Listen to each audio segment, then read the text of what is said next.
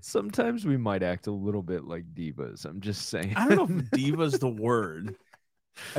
However, I think you and I act normal. Like normal divas. I need green M&Ms in the green room.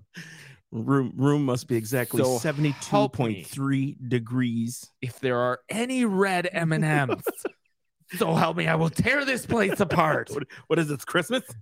There's only green. Welcome. Self-evident podcast. You just gotta be here. Yeah, we're down to earth, sensible, down home folks. Sensible. That's not the word. Yeah. That's not insane. Yeah.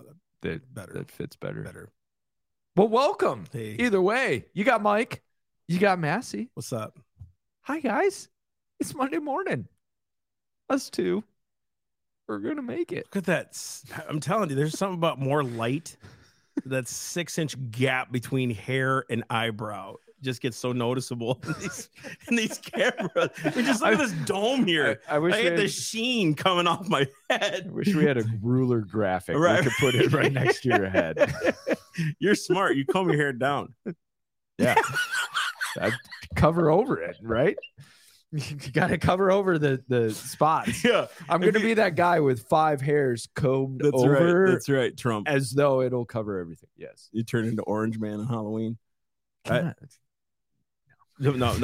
Yeah. I got like 3 inches of hair here. This is the effect is there's like that much head of hair. And then there's head. It's so funny because I was thinking about that this morning. Like just thinking about how I can't wear my hat anymore. I was thinking about your hair, how like it's always like perfectly like quiffed upwards. It's like a wall of hair. It is. It's the outer walls. This is not jail, ladies and gentlemen. Or jail. This is not gel. This is pomade. Oh, Old Spice. I was gonna say grease and sweat, but wow. Let's go for let's talk about what else are we talking about? We got anything else to talk about today? We're gonna talk about diversity, color, all that. Anywho's, there's some people going, I listen to these guys. I know, dude. You know, Pastor Todd's thinking right now, like, shut up and get to the point, yes, sir. I get to the point, sir. Yes, sir. Here we go. Welcome. It's game time. And we're going to start with a little segment that we tend to call News Bits. Easy, you got it?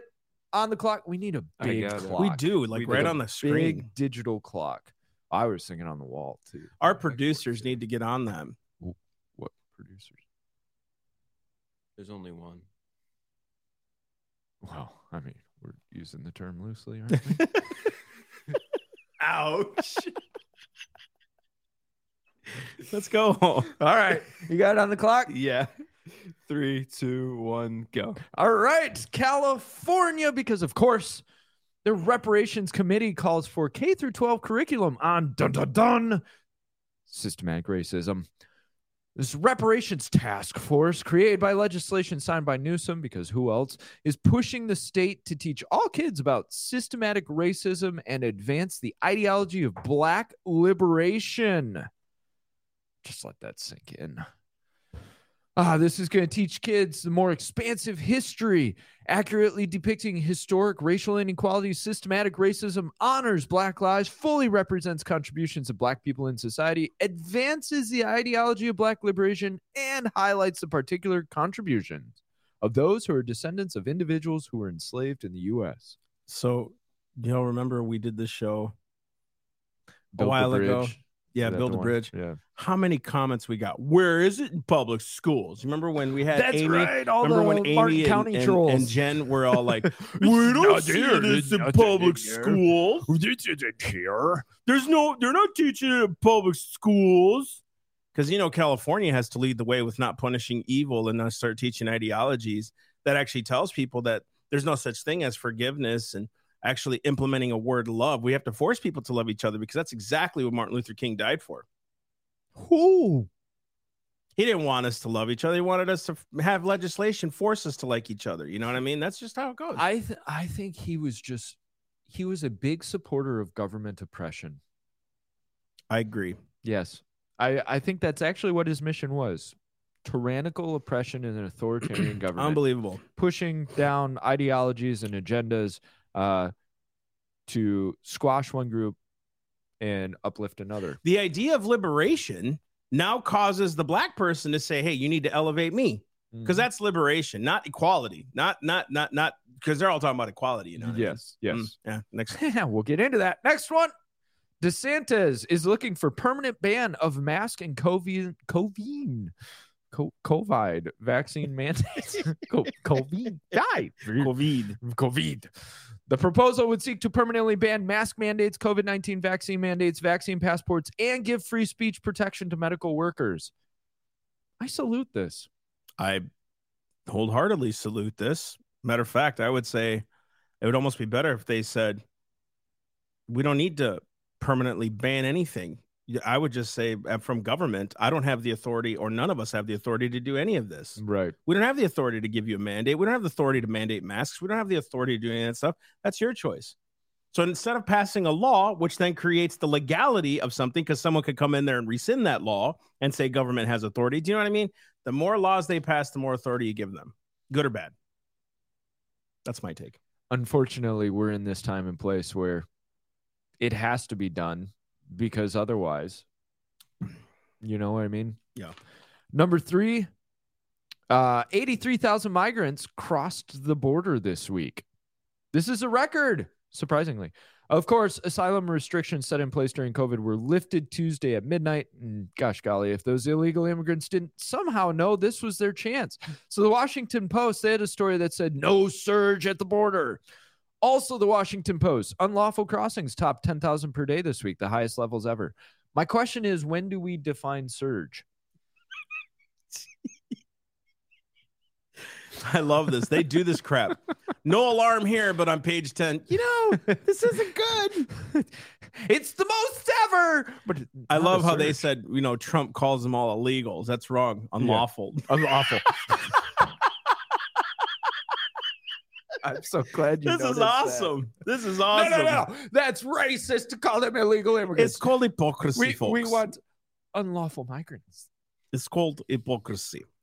We dare do it because it's good.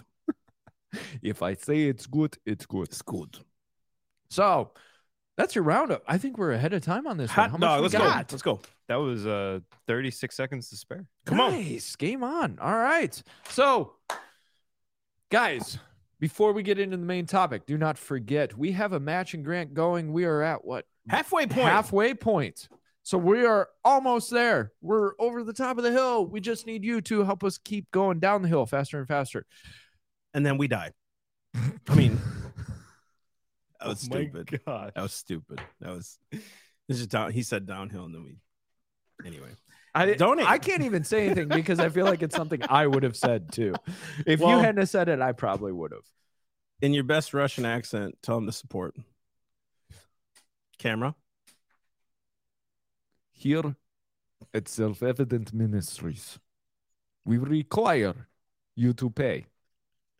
The joy of your giving is that you will be supporting us. However, we require it of you. The oppression will continue until morale improves. So thank you for your submission, and long live Self-Evident Ministries, comrade. Good night. That was heartfelt. That was, ladies and gentlemen, that was. Anyway. Anyways, do not forget matching grant. Go to theselfevidenttruth.com. Be sure to sign up your donation. Get some merch while you're at monthly it. Sponsorship. Get yourself some merch. It goes towards us, except for the merch payment. But that does go towards us. It doesn't to go help towards us the go where we. goal. Yeah. You know what I'm talking about. So, anyways, ready to get into it? Yeah. Here we go. Yeah. We actually had this request, and this is how fast we turn around. That's right. This was a request on YouTube. On Friday. This was a request. And there I was sitting Sunday evening going, let's do it. Game on. So, DEI. Day. So when I first searched, just my first initial search. It's over. This is not good. Discredited. Discredited. Everything I'd say from now on. So when I first searched DEI, you know what showed up? Latin for image of God. Imago Dei. So I'm wondering. Imago Dei, dude. Imago Dei. I don't speak Latin. I'm Latin. Anyways, but do you notice that? It's like in the image of God. Is DEI now our God? Oh. Shape into that image. Other people will be like, it's the satanic agenda. So what is DEI besides God? It means diversity, equity, and inclusion. And I am really wishing they would have done a diversity, inclusion, and equity, but they don't really have the guts. So diversity, take people a second. Diversity is the focus of attempting to shape a professional atmosphere, whatever it may be, corporate, academic, political, to reflect the cultural, racial makeup of the nation of the atmosphere it resides in. Now, this is my personal definition, but basically what that means is, okay, we have 13% black and 50% white and whatever. So the corporate structure should be perfectly that, is what this idea is, from top to bottom, whether it's the CEOs across the nation or ground level workers, although we don't really ever argue about sewer workers need to have racial makeup. Bricklayers. Yeah, you know. Subway workers. Yeah. All the harder jobs. Window washers. Dirty jobs. Yeah, we're not exactly fighting for equality on them. I mean, I think although you know what, guys, very honorable jobs. Absolutely, we can't run without you, so we thank you for that. That's an honorable profession, man. I mean, seriously, that takes guts. You know, some of these guys. I was watching and girls YouTube short where this guy was going around asking women, "Would you rather be a CEO for free or clean sewers for $100,000?" And the women were saying, I'd rather be the CEO. And the men were saying, I'll clean sewers, $100,000. Heck yeah. You know, it's like right there. Now, is that perfect cross section? No. But how many women will actually get down into that sewer and clean it for six figures? Right. I'm not saying women don't work hard and women don't, but this whole idea of diversity is predicated on the idea that all CEO positions should be perfectly 50% because that's just how society is. It's the same thing with race, right? Which is DEI really got its talons in the 60s with race and gender with the whole feminist movement. And so equity, you'll hear this term, and most of you probably know this, but in case you don't, equity is different from equality.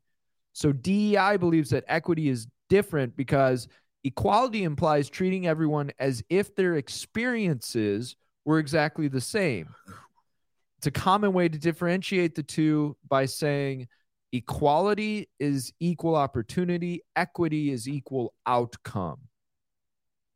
So what that means is diversity, equity, inclusion, they're not looking to create equal opportunity for people. They're looking to steal a job from somebody and give it to someone. He said it. I didn't. I'll say it. It's the truth. You're looking to steal. This is exactly what socialism and communism does.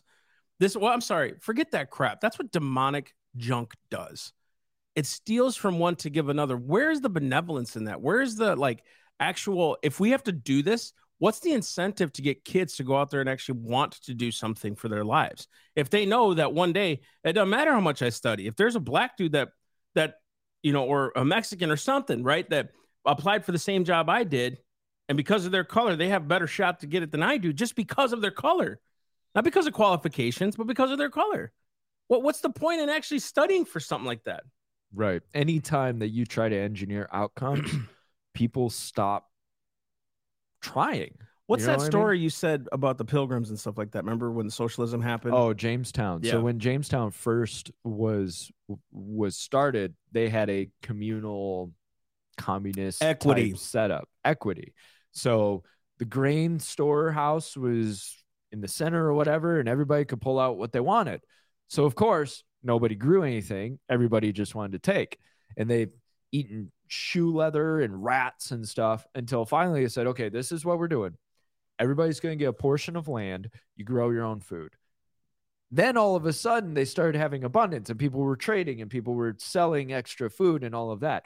And in the Soviet Union, the joke was, you pretend to pay us, we'll pretend to work. Like there's no incentive. A system that decides that no matter what, the outcome is going to be this, it disincentivizes a person's passion. Amen. So a person a person won't.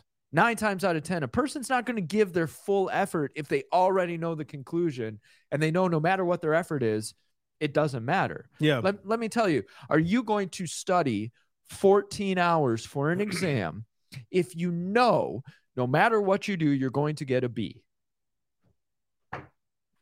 Screw it. Play video games. Sleep. Yeah. It doesn't matter. Doesn't matter. Not matter how hard you study or how well you do or how bad you do, you're going to get a B. What's the point of studying? Right. Right. I fear that's actually, this whole thing is more spiritual than we give it credit for. I think that's crept into churches too. Yeah. I think a lot of the times we don't go home and study and pray and read for ourselves. We don't know God for ourselves. And I've been struggling with this thought process about, how much do I care for someone and want to help them and minister to them if they don't want it themselves? And I've heard this saying many times, you can't want it more for them than they want it themselves, which is true. And then there's also this other side of me, Lord, you could change any heart. So like, how far do I go? And what happens is if people know that the preacher's good, everything's solid, I know I'm going to go in there and get my 4 songs and my sermon and leave. What's the point if you're not being taught to go strive after the things of God? Because, hey, after all, the end, I know I'm saved no matter what I do. You know what I mean? This teaching is kind of crazy. But in Christianity, if you know that you're saved, your spirit, your heart wants more of God. When you know that you're saved, you know what he saved you from. And I think we don't teach that enough. Yeah. What he died for, like what was the purpose? It wasn't just for sin. It was to redeem your entire sin nature, your bondage, to deliver you, right? The course you were on was set on hell. It was. The wrath of God was coming against you, and then he puts it all on his son. There's like a great story here, rather than just saying, hey, you're a sinner, blah, blah, blah, say this prayer, you're done. You know what I'm saying? It cheapens it almost in a sense. You know what makes that work? Because somebody can make the argument, well, Christianity has equity then. Equal opportunity or equal outcome, right? Salvation. It doesn't matter whether you're small or large or whatever. But the difference in that is love. How much love do you have for the Father, right? Ooh. So love is that driver of, I know my outcome. I love God so much that I want to get closer. I want to seek him. I want to grow. And God's the one who does the transformation, right? In the communist system, the social engineering system. Let's put communism aside for a second. We'll just call it social engineering, which is, this is what this is. Good. And I'll get into that for a second. But in social engineering, and I get into this, they're not changing the heart condition. They're not. The love is what needs to change. Right? If I grow in love for a person sitting next to me, you don't need to put me into diversity training, because I'll grow in love with them and I'll try to overcome and reconcile these issues. Yeah. I think that's the difference with Christianity is, right. Do you love the Father? Because people are like, yeah, what about the person who just, murdered a bunch of people and then suddenly said, oh, forgive me, Lord, sorry. Well, where's their heart? It doesn't work for them if their heart is not actually repentant and submitted to God. You can't just say, forgive me, right? Because your heart's not there. The other thing, too, is with this DEI stuff, no person can work hard enough to ever gain these people's approval. It's never enough, right? Whereas with Christ, it has nothing to do with works. It has everything to do with Jesus. It has nothing to do with you or anything like that. And he changes your heart to love one another, even through their flaws. You love your enemy as much as you love yourself.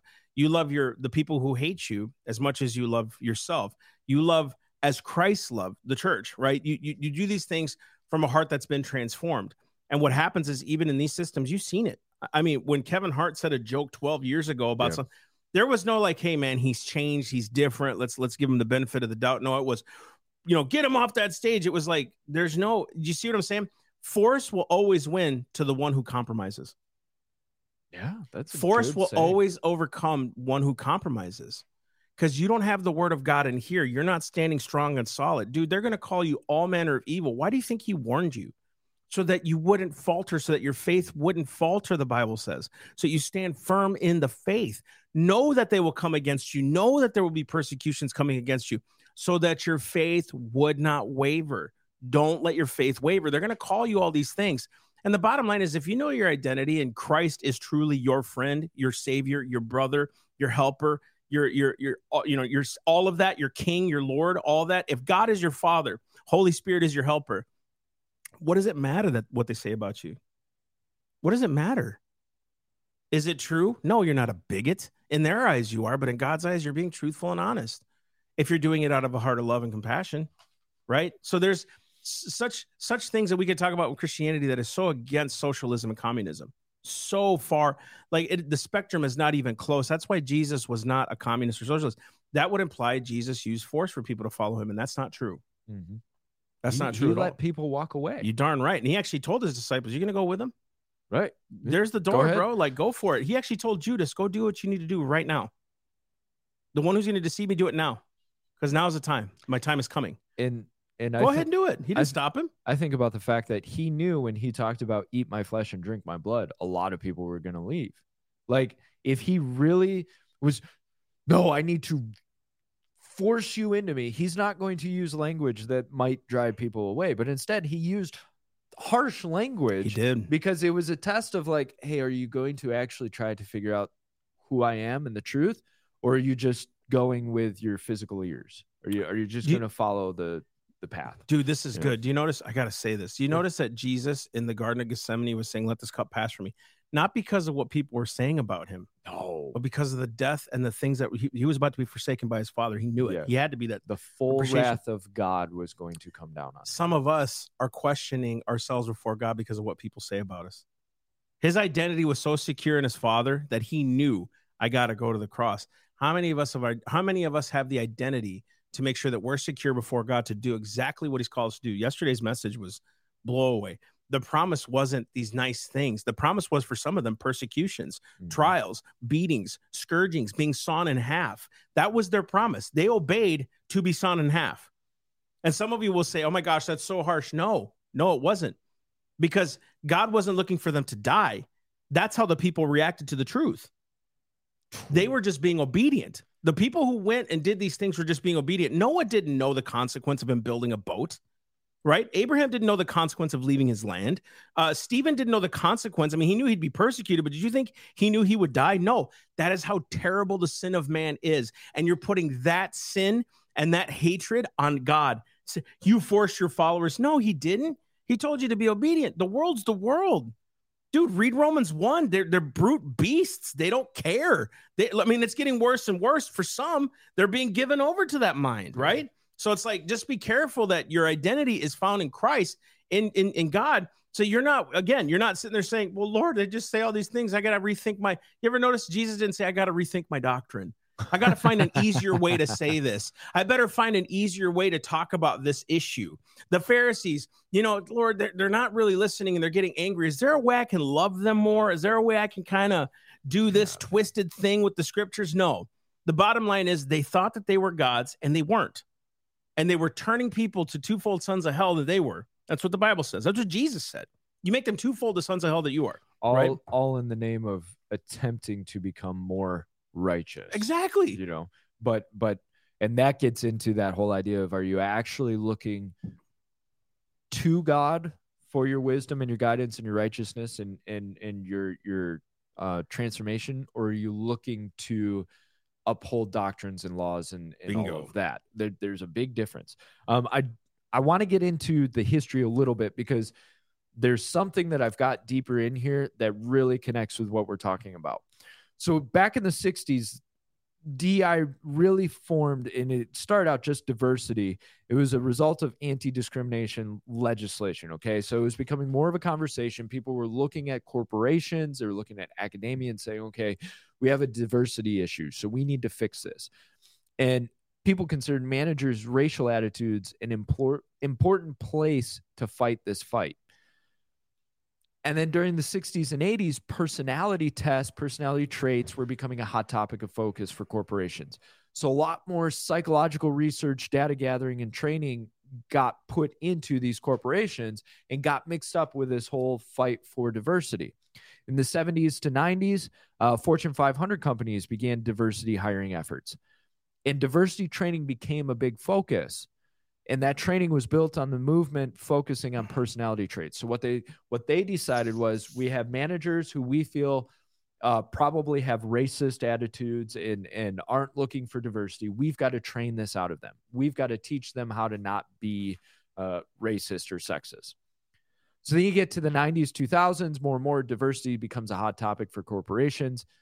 But academic research begins focusing on inclusion. How do you include people? How do you create a one culture, one environment where everybody, holding hands and singing Kumbaya? Kumbaya. So one of the big questions was, why is diverse talent choosing to leave?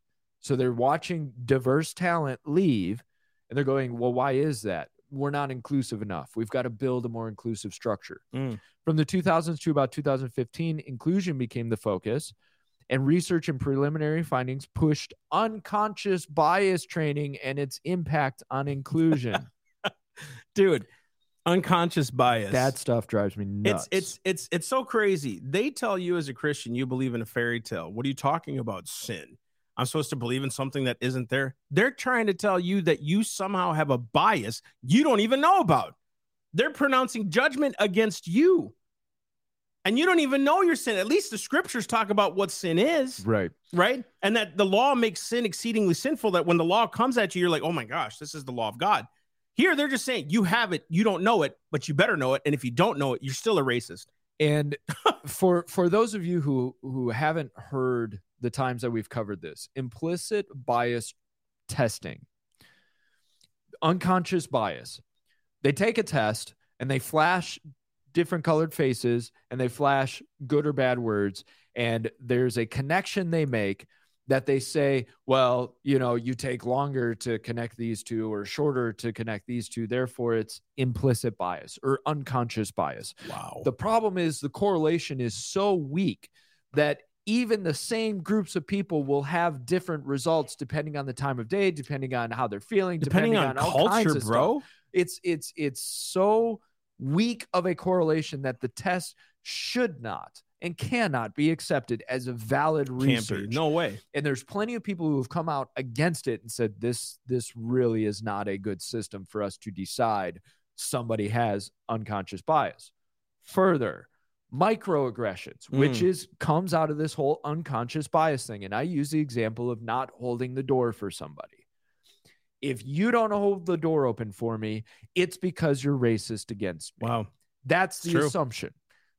You've just determined all of the motives within the person based on an action that you have no understanding of why they did what they did. Truth. If I use a short word with you, it's because you hate me.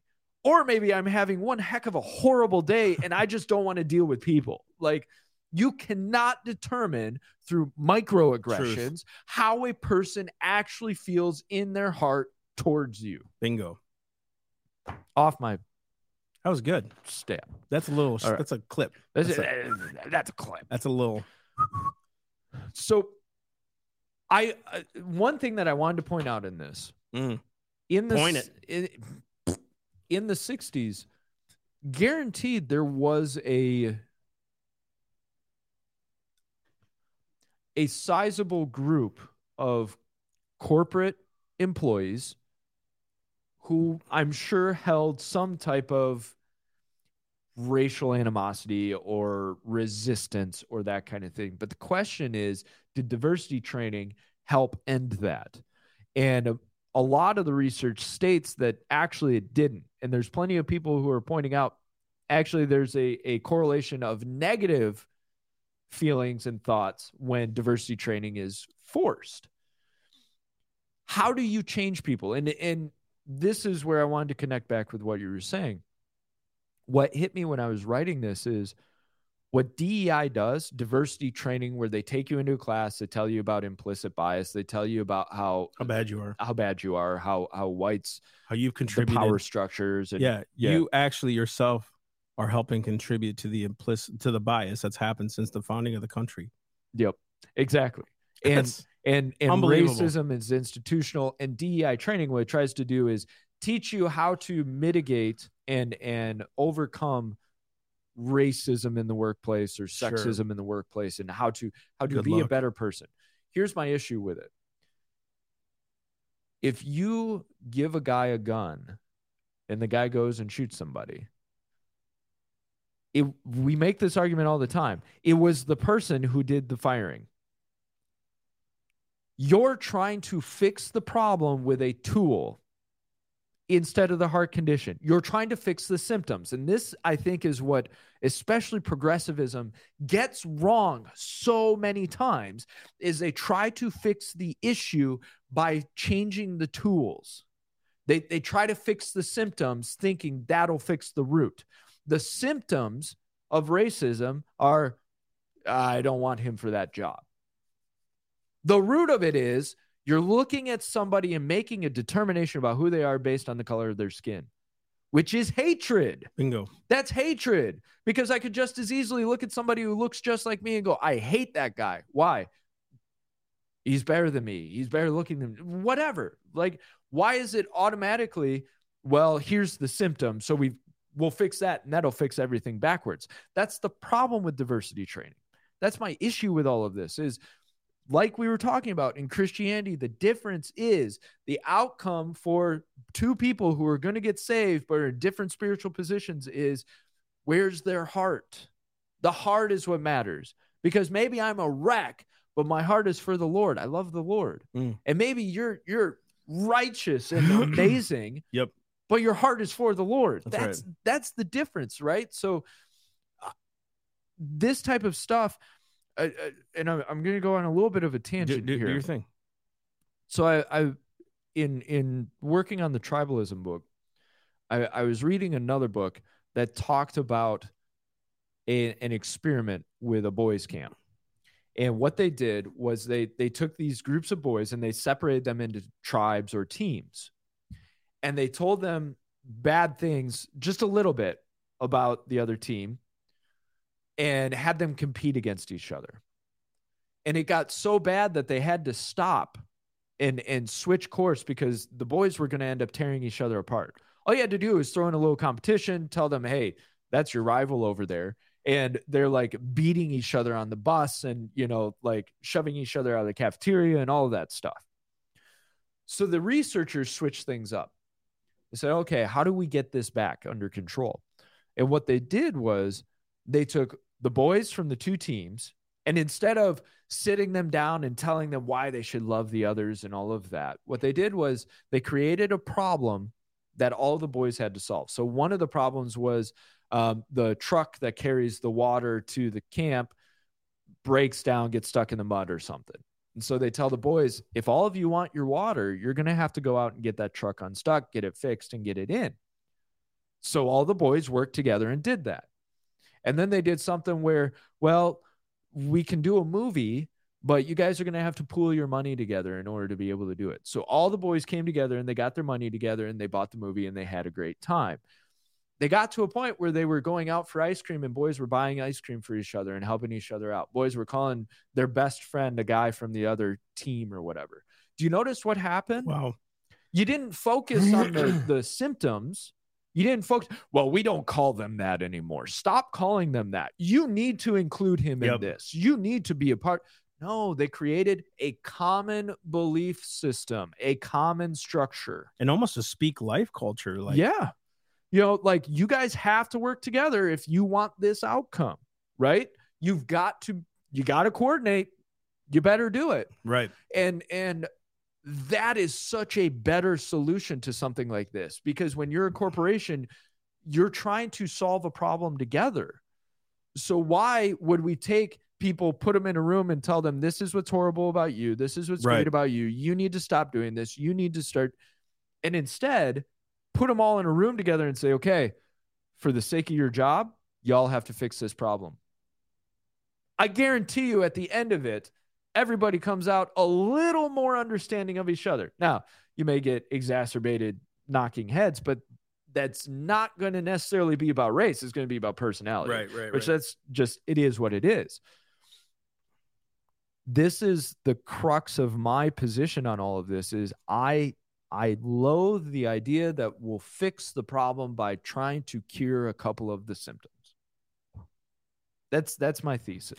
Well, that and the real symptom of anything wrong or negative is just this inherent thing, or it's inherited that we have, the sin nature.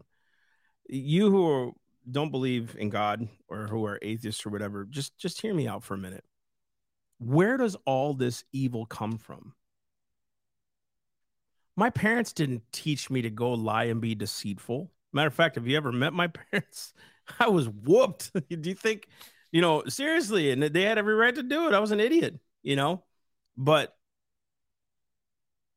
growing up under the same teachings my brothers did, my sister, I went out and did things I shouldn't have been doing. I was not taught to do, because in me dwelleth no good thing, the Bible says, right? So you have these things, even if there was bias, even if there was something where you guys are like, we got to teach something here. You're curing something that's inerrant by something that is not. What you're trying to do is force them to change something they already have a heart set and a course set on. Yeah. And the way that you change them is either force or bribery. If you don't change here, you lose your job. But if you do change, we're going to incentivize you. We're going to do this. What does that do? It creates greed in a person. It creates fear and envy in a person.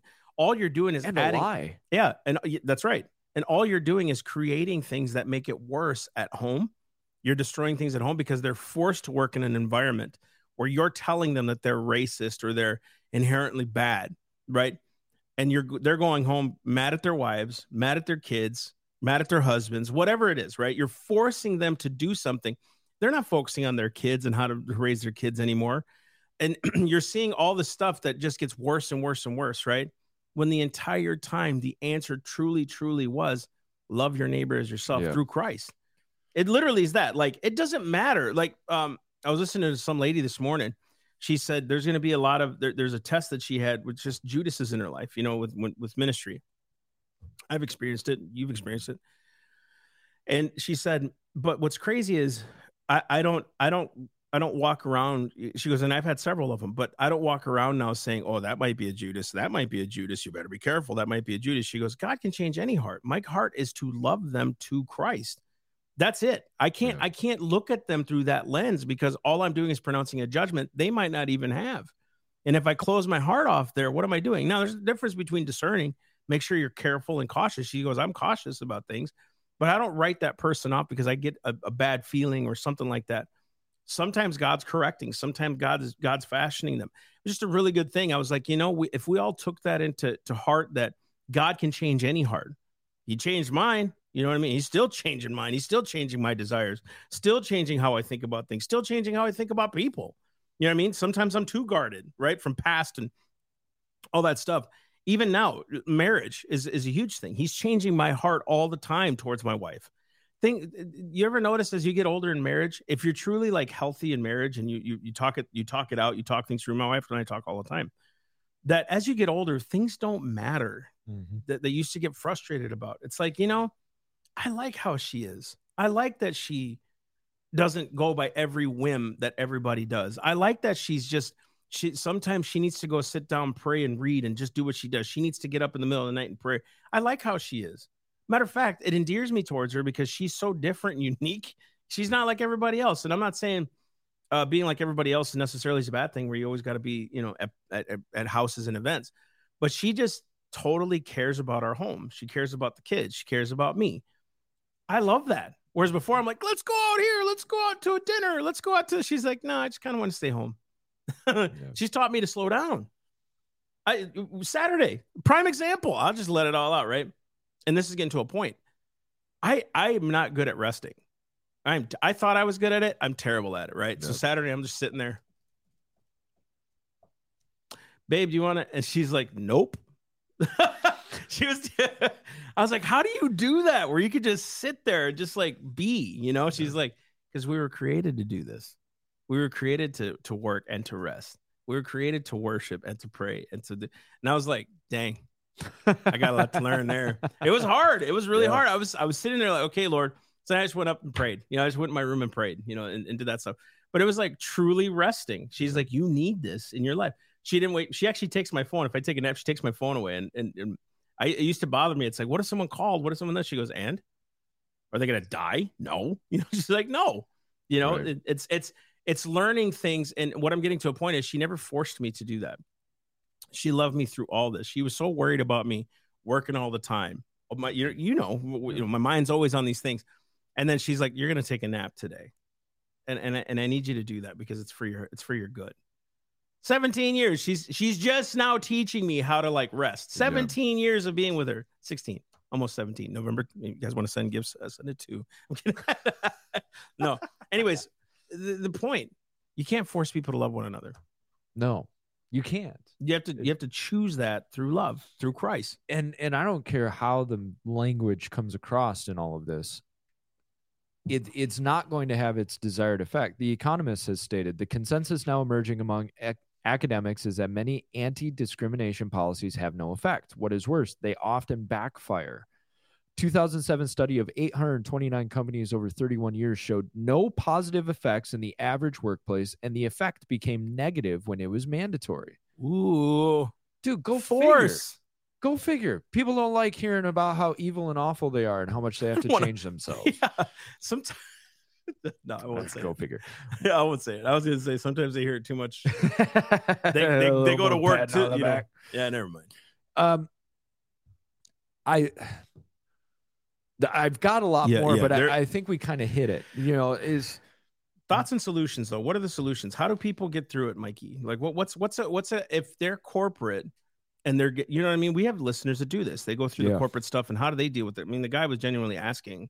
Yeah, and it's one of those things that you have to decide what stand are you going to take if it's mandatory. Are you? And I'm not making a judgment on that. If in your conscience it's like, well, it's mandatory and my job is most important and I'll go through it, then I think you need to prepare yourself and really solidify yourself in your convictions and how you feel and all of that, and make your statements where you need to. But you do have to figure out your conviction. Now, I think if you're a business owner, if you're a corporate, a head of a corporation, the beauty is you don't have to implement this stuff. And if somebody presses you, especially the cancel culture, the public opinion, no, you stand firm. You stand strong. And I'm telling you, people say America is so divided because there's so many people who don't like this crap, who don't agree with it. We tend to think America is so divided and I'm the only one who doesn't like DEI. I'm the only one who's not into the whole pride stuff, all of that. It's divided and contentious precisely because there are so many people who think like you. And you look at Bud Light and what happened with all of that. I mean, people will speak. And you as a corporation, instead of going, well, I got to make sure that, we're handling quotas and all of that. Instead, how about you work on your shared values of your corporation? What is the goal and the mission that all your people are working towards? And you instill that in every fiber of them of, we are going to do the best thing possible. And I think it's a nationwide thing too, of if all of us have a shared value system, which go figure, we've talked a lot about what's the value system of America, what's the foundational system of it. And you notice forces trying to change that. As they change it, what are they changing it to? Identity. Identity becomes the focus. Do not allow your corporation to use identity to become the focus and the defining factor between people, because that's where you really get into a mess. And I think people will transform when you show them the love of Christ, right? The love of Christ can't help but transform people and the area around them. You got tools. I do, in a sense. But I want you to hear me. This is a greater conversation. Isn't it unique that they're trying to force older people to change and telling younger people, be what you want? Whew. So notice now, instead of correcting our children, right? Instead of correcting, hey, these are thought processes and patterns that we see. Why don't we train our children to be more, loving, all these other things? Now they're forcing you, and they're telling your children that their value system is more important than your value system. So if you want to be gay, if you want to be trans, if you want to be all that stuff, then that's fine, right? You, though, however, having a multi-valued system that's like, hey, it's based on my religious convictions, it's based on society, it's based on culture, it's based on history, right? We know in history, it's genuinely always been and always will be male and female because God created it as such, right? And marriage was not a government institution. It's a biblical institution. This whole argument about marriage is on the wrong foundation anyway. We shouldn't be debating it at a government level. It's always a religious level because God creates marriage, and he created the marriage between man and woman. So you're seeing more and more, we're pulling away from teaching our children how to love one another, forcing you to accept people. Notice that the word tolerance is not really tolerance. It's called acceptance, not love. They don't give a crap. They label it under love because it's easy, right? And I just keep going back to this thought process. They're going to keep telling you to do this because if they don't, they control the narrative of how people see you, right? I'm going to challenge all Americans, and we need to challenge you here this Friday. This Friday, we're going to start challenging people. Pastor Chuck gave me a good idea. We're going to start challenging you. Turn your TVs off and turn your phones off and go outside and walk every day and talk to your neighbors. And you're going to see a whole different America, a whole different America. This less than 3% of the junk that's happening and being controlled by the media right now is what's controlling your mind. That's where all the fear is coming from. The majority of Americans don't believe in this bull crap. And I started thinking about back in the day, how did they handle and resolve issues? It's because when an issue came up in a city, they all talked amongst one another. And when an issue was resolved, right, the media could not control what was happening. So if we stopped drag queen dances at schools, it was everybody's going to perceive it how they perceive it. Right. I'm talking about moral stuff. I'm not talking about lynchings and stuff like that, because I can see where the left will take that. Say, well, then the whites control the narrative. No. When it's done in godliness, right? I don't want my kids taught this junk. That's it. These schools would not allow strippers on a pole to go into schools and gyrate in front of kids. But you're going to let these disgusting acts happen. And those people need salvation. Those drag queens need salvation. I don't even want to call them drag queens. Those men that think they're women need salvation. They need deliverance. It's demonic, right? I love them. We need to love them to the truth, dude. We do. But you would never allow these things to happen if a stripper was in, you wouldn't allow penthouses to be put in a public library, but we're allowing this junk. See what I'm saying? And we're saying if we don't accept this, if we don't tolerate, if we don't this, because it's not just blacks. They're trying to use it for the transgenders. They're trying to use it for gays. They're trying to use it for every lifestyle out there. And it's not going to stop until you stop it, until you may have to be that sacrificial person to stop it, to sue them, to say, no, this is not right. And we don't want to go that far because of what it'll cost us and how bad it'll make us look and all these other things. And yet your Savior was marred, beaten, crucified, and his reputation, he didn't have one. I think that's where we are as a nation. People don't want to do that because of what it'll cost us. When the whole time Jesus was like, this is going to cost you your life when you follow me. So are you willing to go through that? I mean, this is serious talk. True. Are you willing to go through the price it's going to take to have freedom for your children? The founders did. I don't think they were all on board at first. They were probably like, I don't want to die, but yet they fought anyways. Are you willing to take that price of even what the Savior went through? I'm not talking about crucifixion. I'm talking about a spiritual crucifixion, an almost an anomaly or a version of a crucifixion publicly so that people can see the message you were standing for the whole time. Is that possible? I believe we have to. There's coming a point where it's like, doesn't matter what we say, dude. They're going to twist it and turn it anyway. So you might as well just say it. You might as well stand you might as well. There's no reason not to. And the more you stand on conviction, the more you're going to have people come up against you, but they're willing to force you, right? And you've got to see it that way of they're willing to force you into a position that you don't want to be in. Bingo. So you might as well stand firm and say, I don't care what type of force you're, just like you said earlier, right? Force overcomes compromise. It does. sometimes you need to stand firm. And that's why it's so important to recognize that Christ said, count the cost. Bingo. And you may have to die for him. You may have to give up something. You've got to count the cost of, are you willing to sacrifice whatever for Christ? And when you're standing for the truth, the world is going to hate you. Bingo. If the world loves you, you might want to take a second thought on, okay, why is the world so in love with me?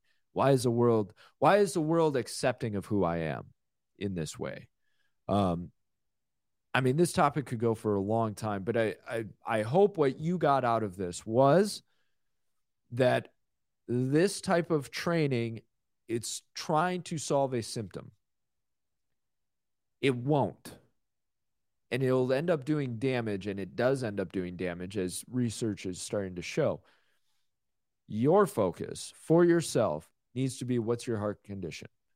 And like Massey said, maybe your call to action is actually start meeting your neighbors. Yeah. You know, we have a big challenge for the month of June, and we'll come out with it this Friday. But there's, and it's not a challenge where you have to do anything for us. It's for yourselves. It's going to show you how easy it is to get involved and what we need to do to turn tides in our own cities, in our own counties. You know what I mean? And it starts small. You know, that we have in the Constitution course where, and I have it on my slides too, John Adams wrote this thesis on the dissertation of canon law and feudal law. And it was read by like 40 counties, like 40 different towns and stuff like that. So it started to spread. So it's like this one dude who was just this little lawyer guy, just like writes this paper against tyranny. And he was like, it just started fires. Samuel Adams started fires. And if that's what it takes, then that's what it takes. Guys, if we got to go old school, listen, you ever notice old school always works? The old fashioned way, man. The old fashioned way, dude. The more complex cars get, most of us want to go back to carburetor. Yeah. Want to go to a carburetor and Can you imagine a car without a computer these days? Oh my gosh. But dude, it's like 2 clicks, spark, gas, and oxygen. Right. That's it, man. Spark, gas, and oxygen. Rock and roll. I found the problem. That's it. You know, but the old ways, I'm not saying they're always the best ways, but the old fashioned ways of like just talking to your neighbor. Time-tested ways. Yeah, man. Just that disciplining your children, that stuff works. You know what I mean? Like, it's just teaching your kids and loving them. And that's the whole postmodernism deconstruction mindset, is just tear it all apart. Well, you don't have a solution at the end of it. So tear it all apart for what? You haven't actually come to a conclusion about whether or not something's good or bad. You've just decided it needs to be torn apart because it's old. Anyways, guys, thank you so much for tuning in. We will be back on Friday, 10 a.m. But do not forget about our match and grant. Go to theselfevidenttruth.com. Be sure to donate, become a member. We've got some cool stuff ahead for you. So thank you so much for your support, your encouragement, and your participation. You guys are amazing. All right. A lot amazing. Till Friday. Maybe have a good amazing, week. Amazing. Love you guys. Bye.